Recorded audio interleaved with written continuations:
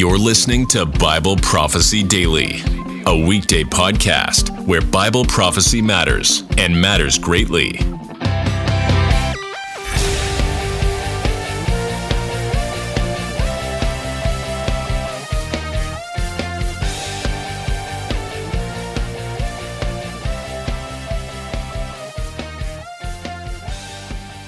Welcome to another episode of Bible Prophecy Daily. I'm Jake McCandless, and I'm picking up where I've been for several episodes and looking at lessons that we can learn from COVID. Because I believe we had a warning shot. We had a taste of things to come. So regardless of how you've been tracking with prophecy, maybe tracking with it for years. So when something like COVID came, you're like, yep, expected this. I expected something. And along with tracking it, you've tried to get other people prepared as well. If that's the case, I really believe you can look, okay, this is what I felt ahead of time. This is where I felt what the scripture said. This is where I felt the Spirit leading. This is what I was seeing. Then we saw this. People acted in this way. So the next time, as a greater wave of challenges come, how can we prepare ourselves? How can we prepare others? What can we learn from COVID-19, from the pandemic? I have written down over 50 lessons that I learned. Now, don't worry, I'm not going to walk through all of those with you, though it may seem like it. I think this is like episode 5 on the subject. So I've already covered some lessons that I learned that I believe that we all should learn. I call these lessons from being warned, trying to warn, and then seeing. So I'm still talking about this being warned and how we should understand and embrace it in light of what we saw with COVID. In one of the early episodes, I said, you need to give yourself a pat on the back if you were tracking ahead of time. Now, some of you, you've started tracking since then, and that's awesome.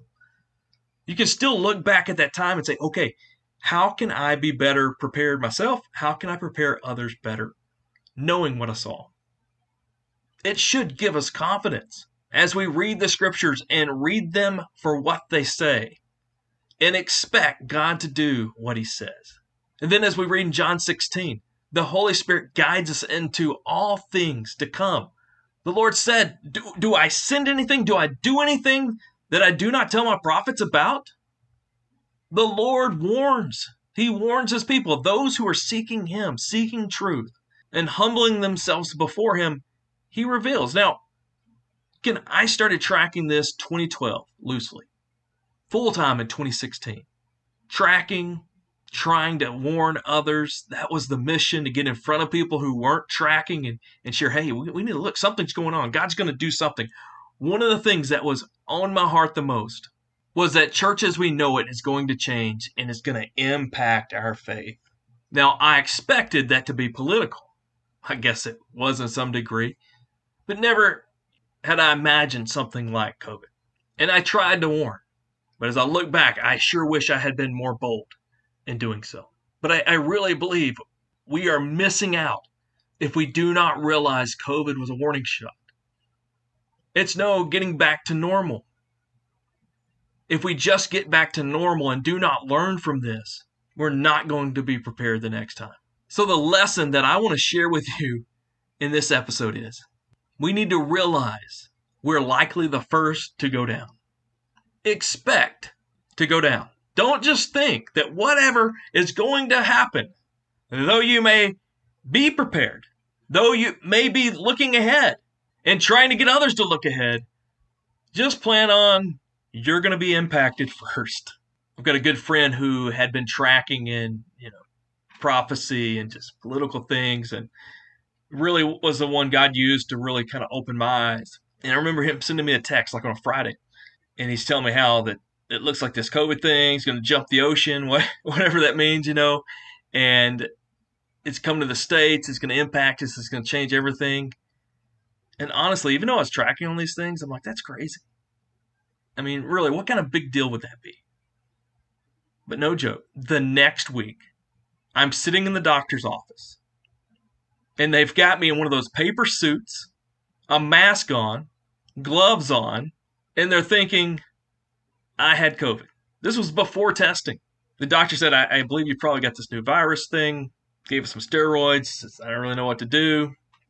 They said they were testing, so here in Arkansas. They were testing in Little Rock, Central Arkansas. I'm in the northwest corner. We called the number, and they're like, it just really wasn't taking it seriously. And we're like, oh, what are we gonna do? We like week one, like before it was cool to get COVID. We had COVID, possibly had something that fit the description of what everybody else had. I'd go on. I think I'm like going like fifth or sixth time to get it. I think I caught every variant, maybe twice. For me, it was a realization that I should expect probably not making it through the first wave of anything that may come.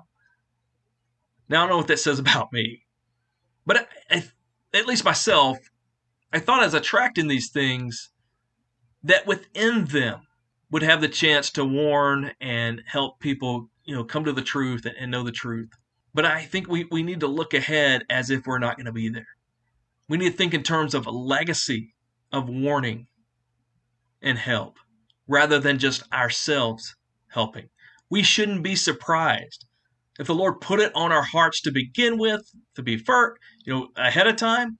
We're likely going to face it in one of the earlier rounds. I know this is I didn't realize as I planned to talk about this just how depressing that may be.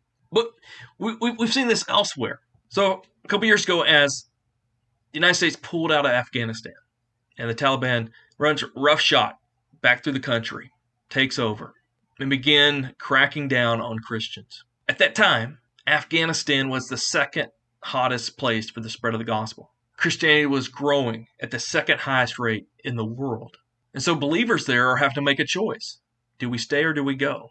And what was the case was that the first, second, maybe even third generation believers, they were on lists, especially the first generation, second generation. They were on lists. They were known.